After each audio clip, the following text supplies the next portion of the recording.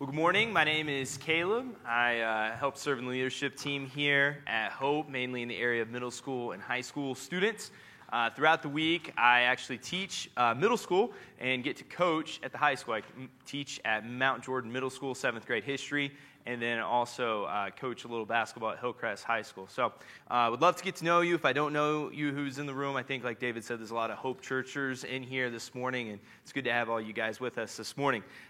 This morning, we are going to finish up our Refocus series here at the beginning of the year, seeing what God has to say to us and our families. We're going to be in Psalm 78.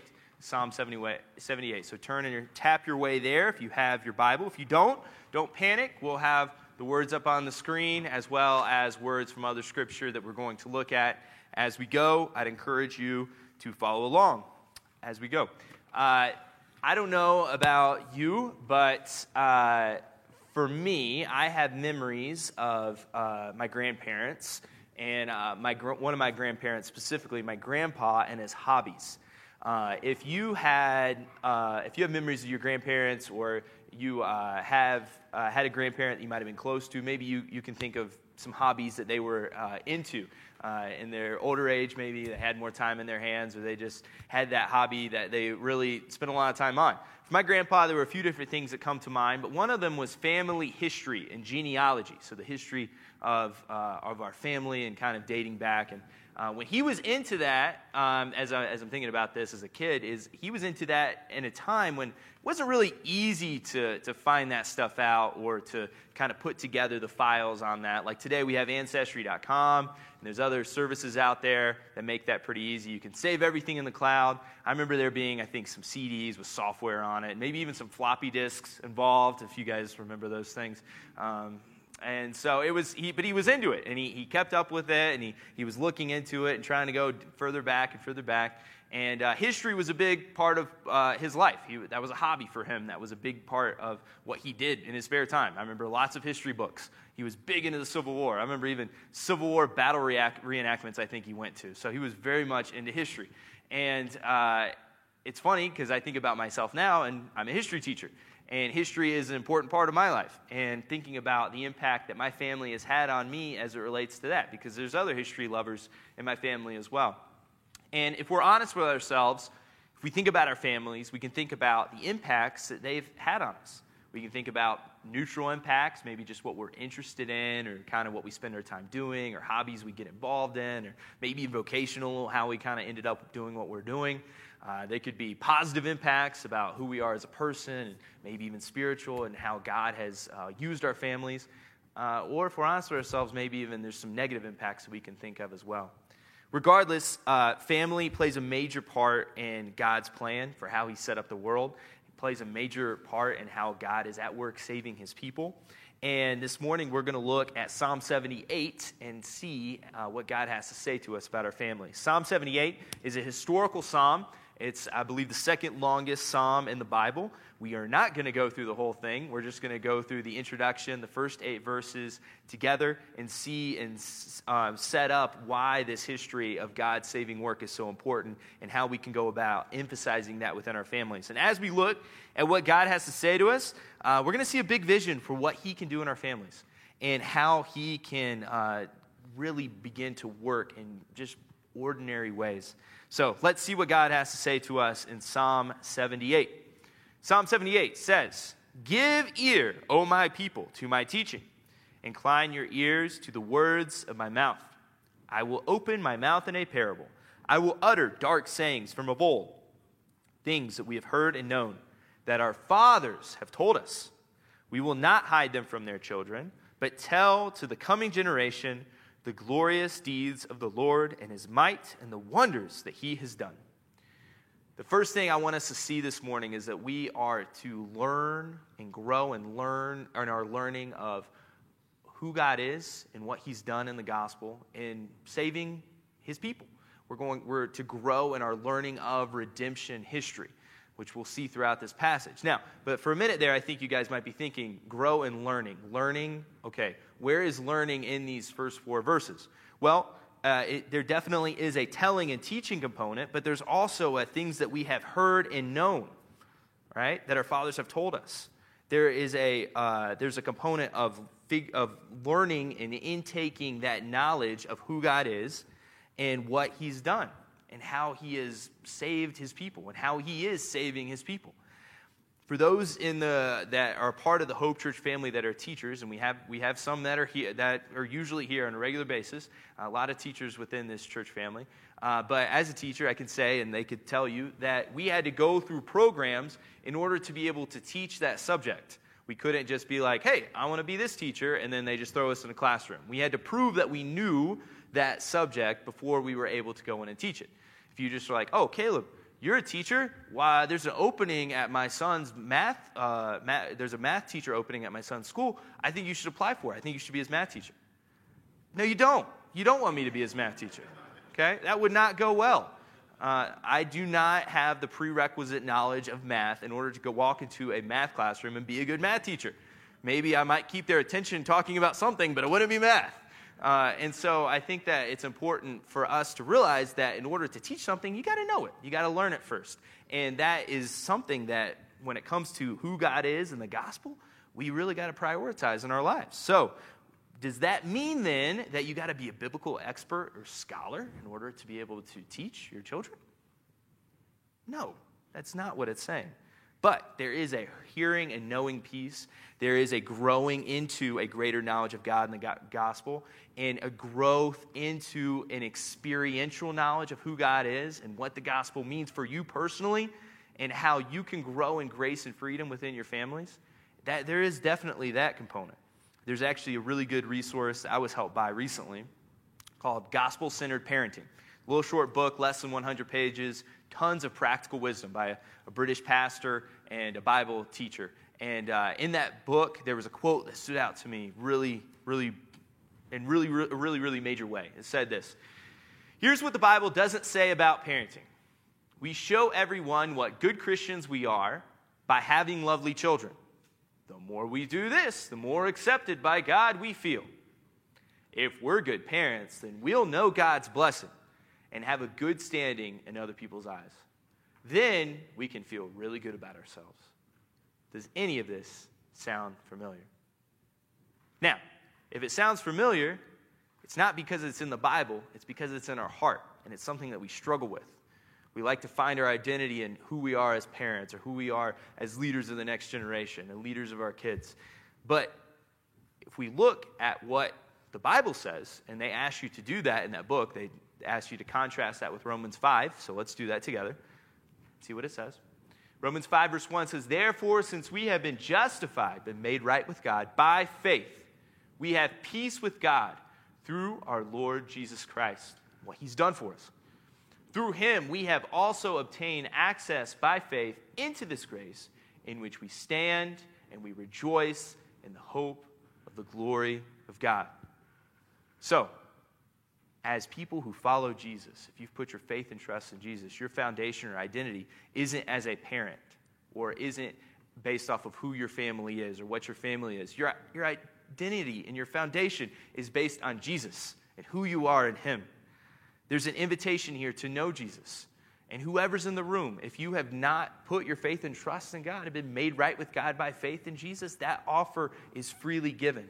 And if you have accepted that offer and you do follow Jesus, then you can take encouragement in the fact that it's not based on who you are and what you do as a parent or fill in the blank. It's based on what Jesus has done. And we can trust in that fact and begin to experience that in our own lives. Then be able to take that to the next generation and grow and learn and begin to teach them. Not just grow in our learning and experience, but then begin to actually teach and tell the next generation of God. And we see that again in Psalm 78, verse 4. It says, again, verse 4, we will not hide them from their children, but tell to the coming generation the glorious deeds of the Lord and his might and the wonders that he has done. He established a testimony in Jacob and appointed a law in Israel, which he commanded our fathers to teach to their children, that the next generation might know them, the children yet unborn, and arise and tell them to their children. So we see clearly the imperative to tell the next generation, and for that to be a legacy within our families. We're supposed to tell the next generation of God and how awesome he is. But let's go a little deeper into that. What else does that look like? Well, there's other commands to tell the next generation of the Bible.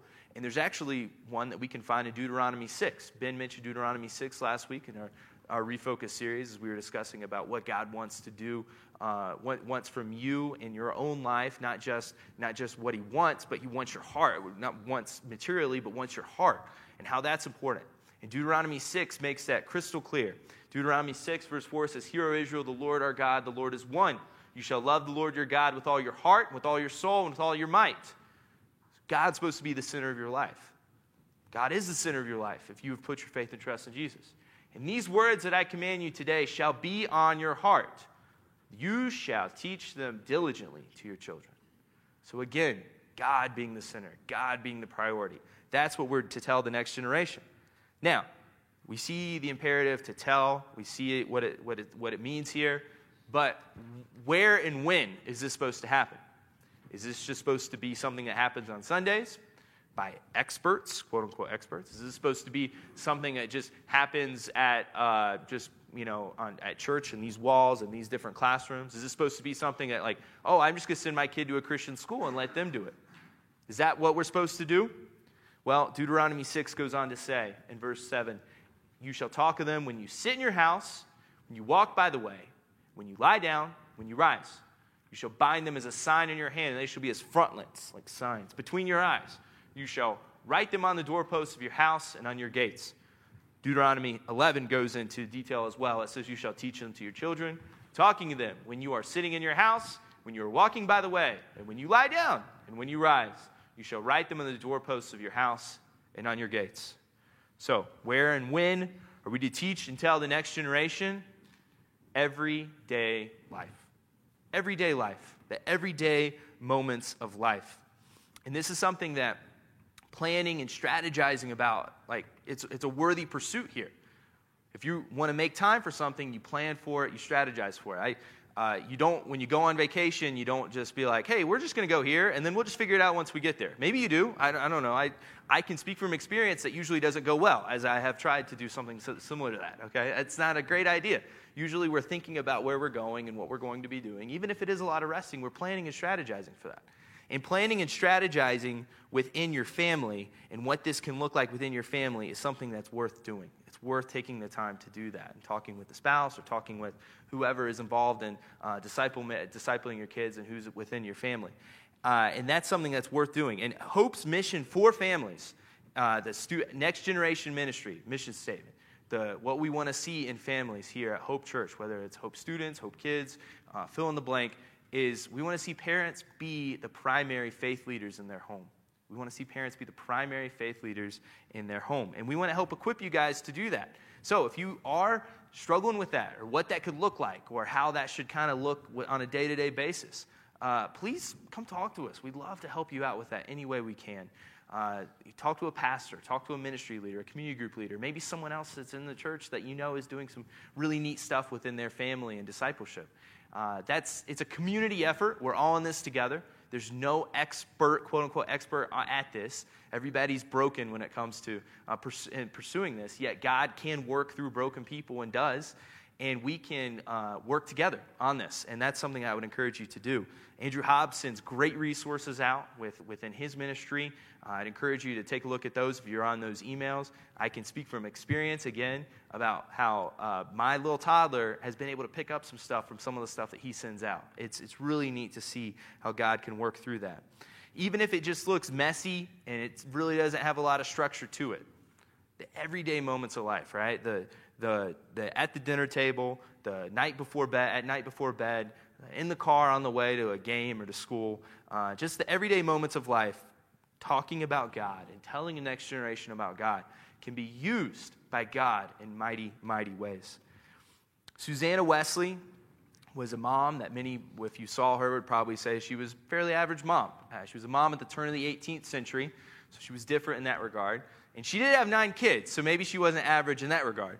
However, she was just your typical mom who prioritized in her own family telling her kids about God and telling the next generation about God.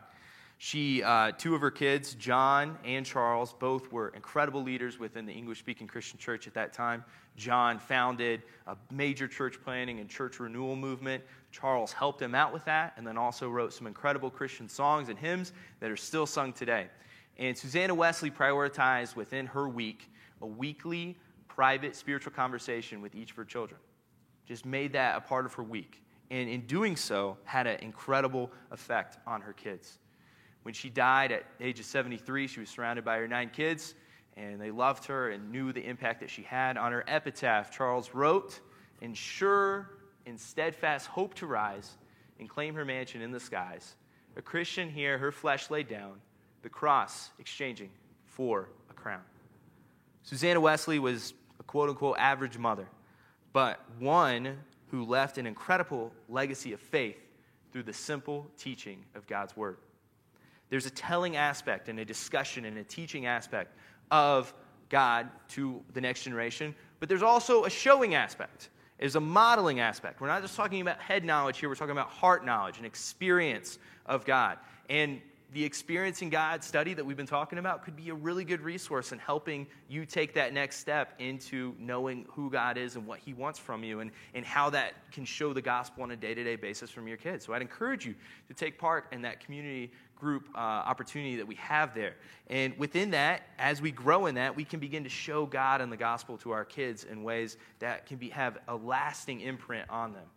Do you, at this point, how are we doing when it comes to showing the heart of God to our kids? How are we doing when it comes to apologizing and asking forgiveness from your kids to show them that you don't have it all together, but Jesus does? Those are important aspects of the gospel that we can be showing our kids. The best ministry that we can give the next generation is not going to happen within these walls. It's not going to happen at big events. It's going to happen from parents showing their kids what it means to follow Jesus on a day-to-day basis and helping them do that as well.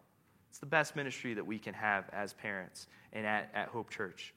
Now, if you're in the room and you're not currently a parent, I want to encourage you that this could be really good truths and encouragement for you for preparation one day. You don't know what God's going to do in your life. You never know.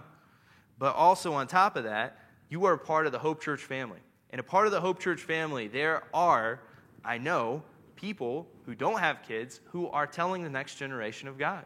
People who are pouring their lives into our students and our kids.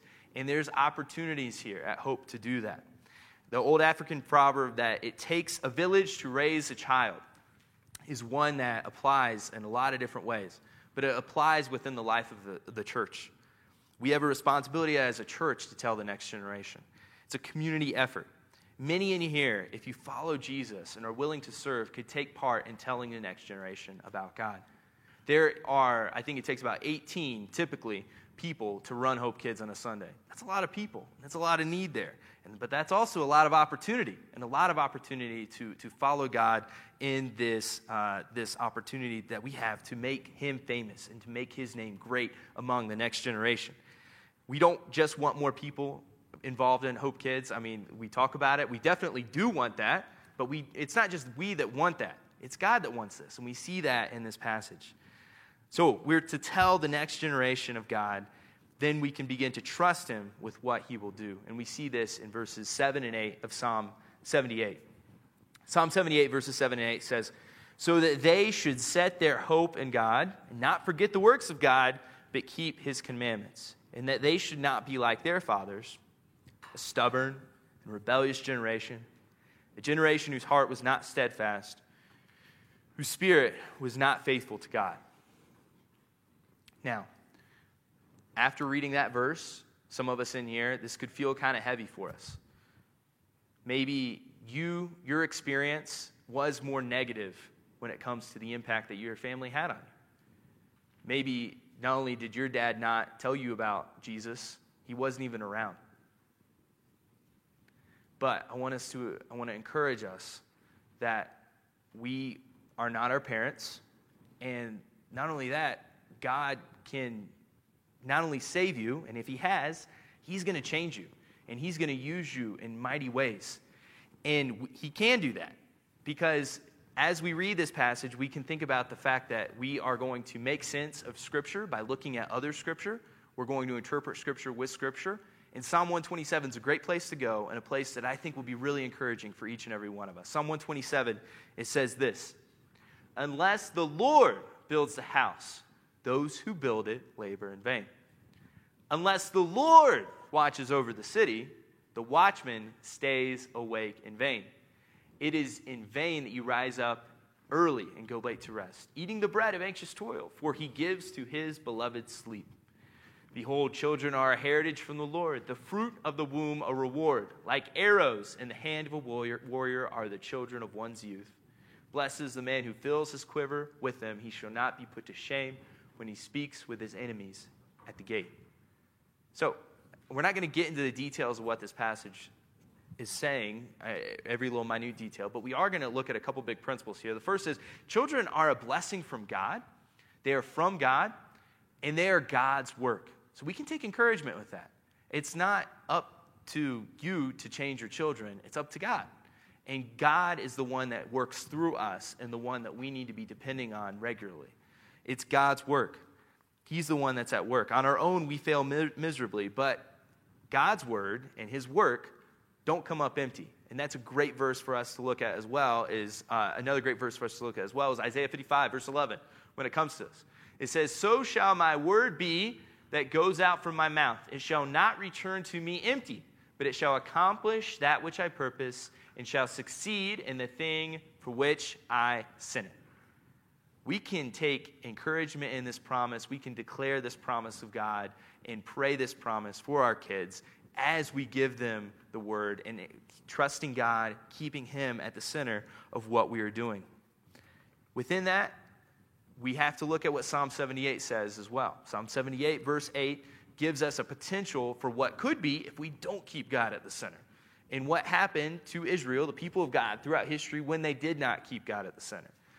Psalm 78, verse 8 says, "And that they should not be like their fathers, a stubborn and rebellious generation, a generation whose heart was not steadfast, whose spirit was not faithful to God."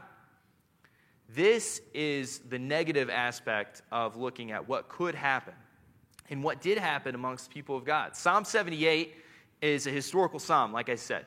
So if you read the whole passage, the whole chapter, and I'd encourage you to do so, you see a people who experienced and saw God at work in saving them in incredible ways. Yet, you also see a forgetful people, a people who lacked gratitude in how they lived their life, and a people who showed a fake faith, a people who said one thing, but then their actions didn't back it up. And that is the danger that where we go when God is not at the center of our lives. And that is the danger that we could be leading our family to if we don't have God at the center. Now, the positive though, and the good news is verse 7. And it says, "So that they should set their hope in God and not forget the works of God, but keep his commandments." Derek Kidner, a Bible teacher and scholar, talks about this verse, and he says there's a threefold cord of faith. There's a reliant trust in God, that they should set their hope in God. There's an informed and humble way of thinking about who God is and not forget the works of God. They're remembering God. And then there's also an obedient will, but keeping his commandments. God is at the center of their lives. And we can lead our kids to do this in our families by trusting God ourselves and keeping him at the center of our lives and what we are doing and how we are spending our time personally on a day-to-day basis. We lead our kids to this by God's grace. We personally live out Deuteronomy 6, seeking to love God with our whole heart, soul, mind, and strength, and prioritizing him first, then letting that outflow of love allow us to work within the church and the world and serve others. We pray, we depend on God, we put him first, and then we continue to lead our kids, and then we work, and then we pray some more. And we continue to push forward to what God can do within our families, prioritizing him in the day-to-day with how we live and what we spend our time on. Notice, there is nothing here in this passage, nor in the Bible for that matter, about making your children or your families as comfortable as possible or making them the center of your world. In fact, there's a teaching from Jesus that is really important for us to look at as we are thinking about our families and what God wants from our families. In Mark 3, verse 31, this is Jesus. We're talking about Jesus here. And his mother and his brothers came, and standing outside, they sent to him and called him. And a crowd was sitting around him, and they said to him, "Your mother and your brothers are outside seeking you." And he answered them, "Who are my mother and my brothers?" And looking about at those who sat around him, he said, "Here are my mother and my brothers. For whoever does the will of God, he is my brother and sister and mother." So this teaching could be a little jarring to you if you've not seen that before. But if you are a part of God's people, if you've trusted in Jesus and you follow Jesus, we actually are a part of two families. Our own family is the primary ministry to which God has called us to. However, we do have a new family that we are loving and serving too within our church.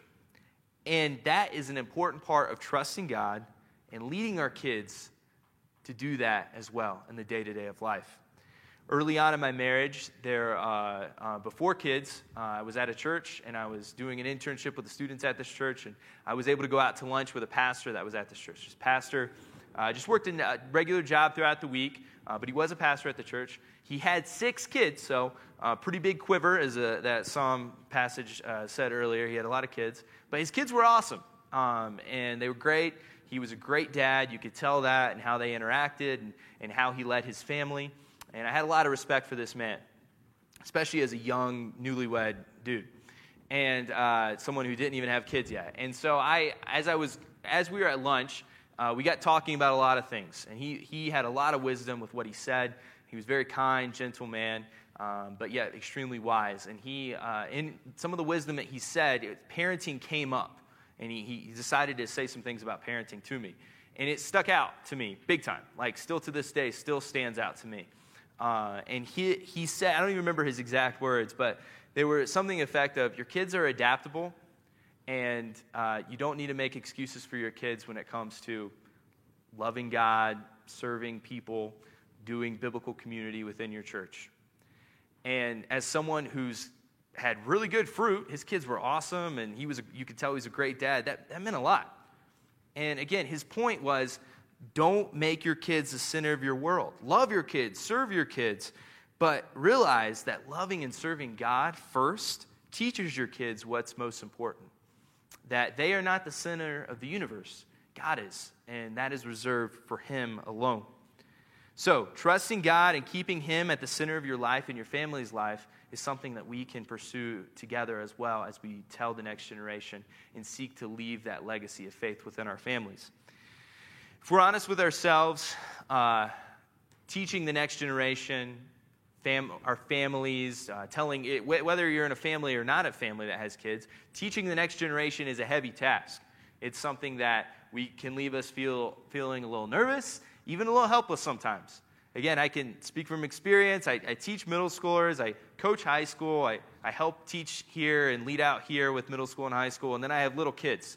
And oftentimes I'm like, I hope I'm doing it right.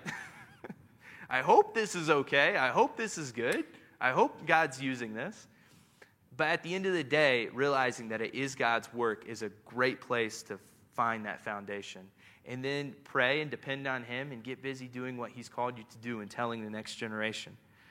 The beginning of Psalm 78 has laid this out for us, as well as much of the Bible. We can grow in and learn redemption history and grow in our knowledge, and then also begin to experience it. And again, like I said, experiencing God's a great way to jump in on that and begin to see what God wants from you and what He can teach you this year. Then we can begin to teach the next generation. And we can teach them in the everyday moments of life, all the while trusting God for what He can do and will do, relying on Him in our efforts. So this year, let's tell the next generation, let's pray for our families to grow deep roots in who God is and what He's done by His grace, in His power, and for His glory. And let's leave a legacy of faith that lasts together. Let's pray. Father, we are so thankful for the grace that You show us. We don't deserve it. We don't have our act together. We don't measure up, but Jesus, You did. And because of what you've done for us, we can have a right relationship with a Father and have a perfect Father, a Father that will never let us down, a Father who is faithful to us, and someone who wants to see us grow into a greater relationship with Him.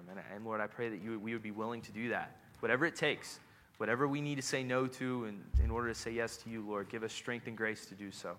And I pray that you would speak to us this year, that you would help us, and by your grace to lead within our families and within the next generation, prioritizing who you are and what you are doing and what you can do in their lives.